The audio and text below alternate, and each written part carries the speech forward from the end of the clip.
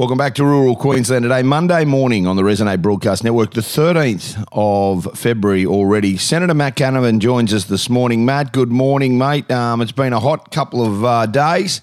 I hope you're staying out of the shade, but gee whiz, we've got some problems in Queensland that need fixing. We sure do, Dobbo. I think we've got a state government that's basically checked out. I just don't think they're really focused on the major issues, and then they seem to get blindsided by things like the rising crime in Townsville right across Queensland. Where I'm from in central Queensland, they've shut down a maternity ward in a major centre in Gladstone. It's an absolute crisis. It's so bad for young mums. It's already a stressful time for them, and they just can't even get adequate health services now. Look, and I know the health's come under the state's watch, and I understand that completely, but the fact that there's not a birthing suite in Gladstone at all, and that they're being directed along the Bruce to Rockhampton, and now you've got a situation where, you've got Rockhampton doctors turning on each other. They're overworked. Nurses and midwives are overworked. It is absolutely catastrophic, and yet they sit there and say we're coming up with solutions. You can't click your fingers and get more doctors. You can't get locums. You can't. It has just been a bungle up, and I want to get to the real issues as a senator. But you live in this part of the world, and no doubt you'd be hearing from people who every single day are in desperation, and I just don't know how it gets fixed, and I don't know if it can get fixed that quickly. Well, as you say, I think in the short term there has to be bringing in doctors and locums, and we can't have a situation where a major centre like Gladstone doesn't have these health services. This has been now going on near 9 months. How did it get to this stage? Surely the government should have been planning for this and focused on these issues. As I say, I just don't think they are at the moment. They're just not focused on the day-to-day work. They've been in government a long time, and they seem kind of tired and had enough of it. And that means we cop it, or we cop less services because of that lack of attention to detail. The situation we've got at the moment in the state is that port there at Gladstone, it's holding up our economy. Yeah. Coal industry was the biggest export in Australia, $130 billion last year. And how is it with all that wealth coming out of central Queensland, Gladstone, that area, they can't provide adequate health services? The Queensland budget's very healthy, but they seem to be spending money only on the Olympics in Brisbane or the Crossfire Rail project. Where the actual money comes from, where the wealth comes from, we get left behind.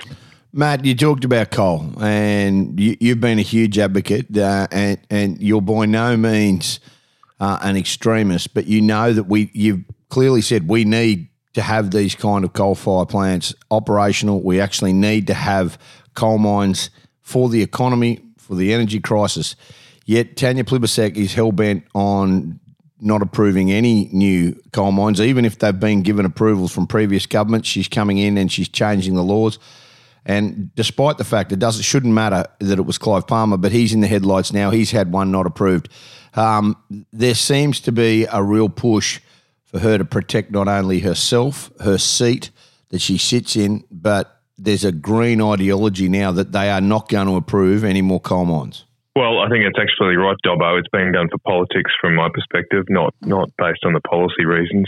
There are going to be parts of our country where we shouldn't be coal mining. There's going to be parts of our country where we should say no to coal mines.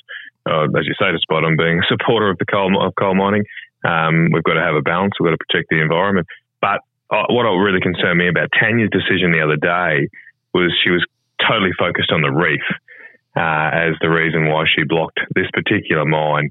And anyone who knows anything about that area and the broader Great Barrier Reef knows it's not the coal. The coal mining is not going to damage the reef, which is 50 kilometres offshore. We've got 34 coal mines in the Great Barrier Reef catchment area. We've had them for decades, and now we've got record coral cover on the reef. They're clearly not the problem. There were environmental impacts from that mine that I was concerned about that we had to manage. That's particularly the local streams and creeks around the River Styx and that area. And I just think Tanya didn't know about all that stuff. She didn't really talk about it. That was the big issue. And now I'm upset that there perhaps hasn't been more effort to try and work out, okay, how can we manage that local environment area and still get a coal mine going?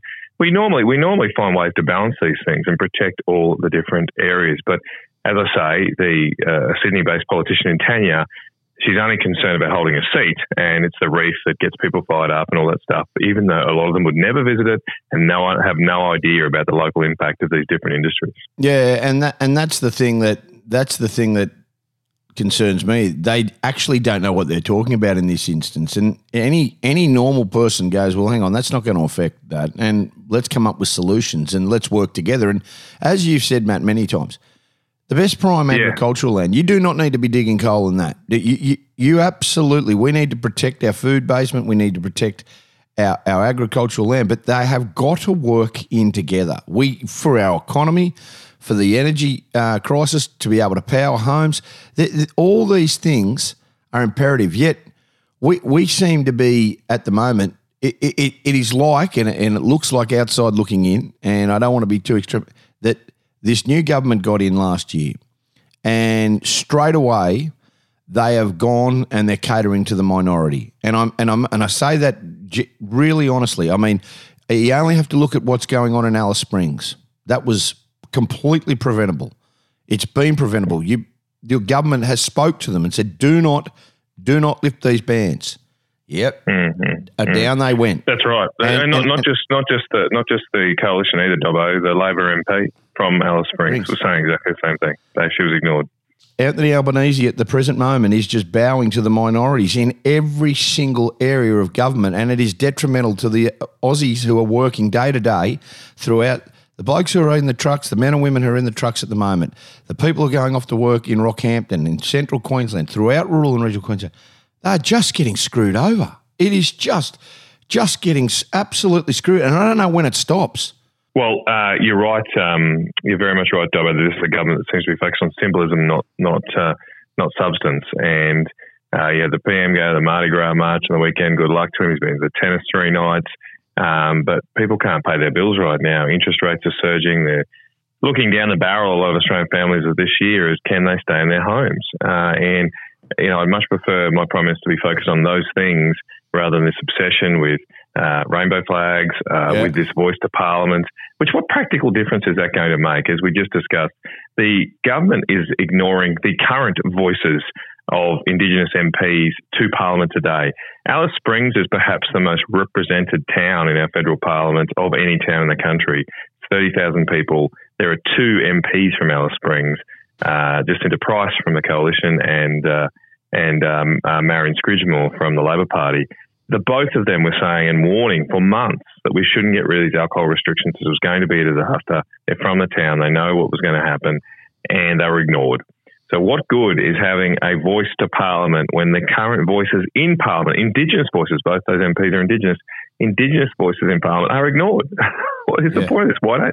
Before you set up another voice, why don't you listen to the current voices first? Let's do that and act on what is really happening on the ground in our towns and communities. But too often, Dobbo, I come down here to Canberra and those people that come from regional areas, remote areas, are ignored, especially from a Labor government who is focused on the bureaucracy and what they hear in Canberra, not about what is actually happening on the ground out in our towns and regions. Matt, the 4 banks have been called about, all about this pulling out of regional areas. Now, I spoke to Tony Rayner, the Mayor of Longreach, 3 weeks ago. NAB out. Decided to leave Longreach. They're pushing to an online platform. Then last week, Greg Campbell sends an open letter because the town of Cloncurry, which has gone up since 2015, 18% in population growth, and yet Westpac have decided that they're pulling up stumps there as well. And pulling. This is going on across. I've spoken obviously to Deb Frecklington about what goes on in Kingaroy.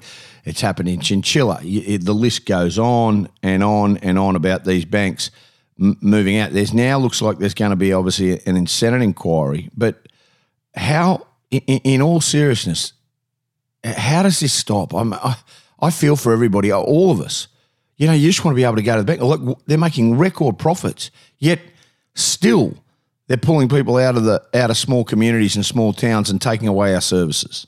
Yeah, look, there's a couple of points to make here, Dobbo. I mean, the first one I just want to, I suppose, take it back to what we were just talking about.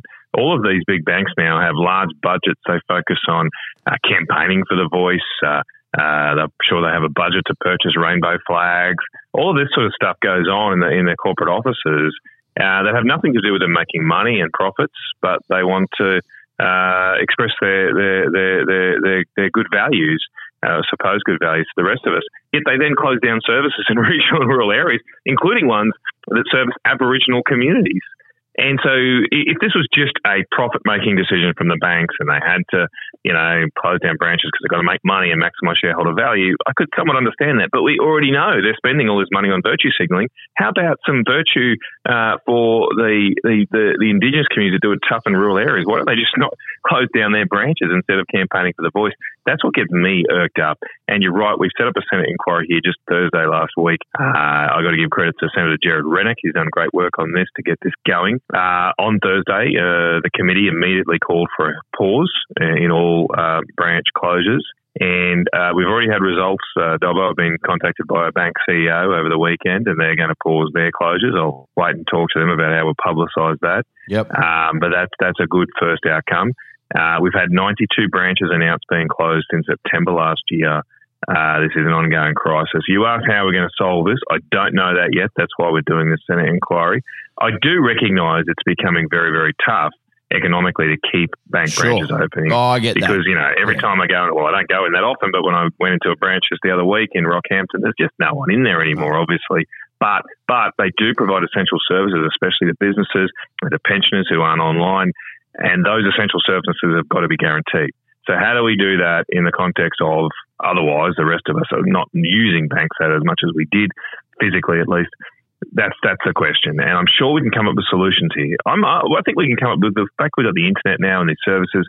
Surely we can get banking services more accessible to people, even in towns that even maybe didn't have a branch. So that's what we're going to look at. I am solutions focused, and I'm glad that at least one bank so far have recognised that we should pause here and try and come up with solutions together. Do you think, I think it's fantastic that you're doing it. Do you think it's all rhetoric that the government are calling in the banks and about the interest rates as well, and the RBA about just the interest rate hikes to ask them and question them? Is that just to try and show that they're doing something? Oh, no doubt about it. The government here, they're seeking to put all the blame on the Reserve Bank, who can't really respond and try and distract from their own failings. Every time you hear a politician, Dobbo, blame the central bank or the Reserve Bank, they're just trying to avoid and distract from their own responsibility. 100%. I mean, look, unfortunately, I'm not going to tell you fairy tales. Inflation is at 7.8%. Interest rates have to go up. They just have to. What's the alternative here? If we keep them low, inflation will get out of control, and that'll be worse for everybody. Keep in mind, when inflation's at 8%, that means your real wealth your wage is effectively declining by 8% every year. And then you might get 3 or 4% increase in your wage. You're down 4 or 5%. You're actually getting a wage cut. And so we can't keep that up. We've got to kill this as soon as possible, and we've got to make tough choices to do that. What governments can do, rather than whinge about the interest rate rises, what we can do is get our spending under control. That will help. The more we get our spending under control, the lower the interest rate rises have to be. Yeah. That should be our focus. So as I say, when you're interviewing politicians, don't get them distracting on interest rate rises. Ask them, well, what are you doing to pull in government spending, to get rid of government waste, and help get inflation down? Appreciate your time, Matt Canavan. You talk so much sense. Cheers, Thanks, mate. Talk to you later. See you, mate. Bye. Rural Queensland Today.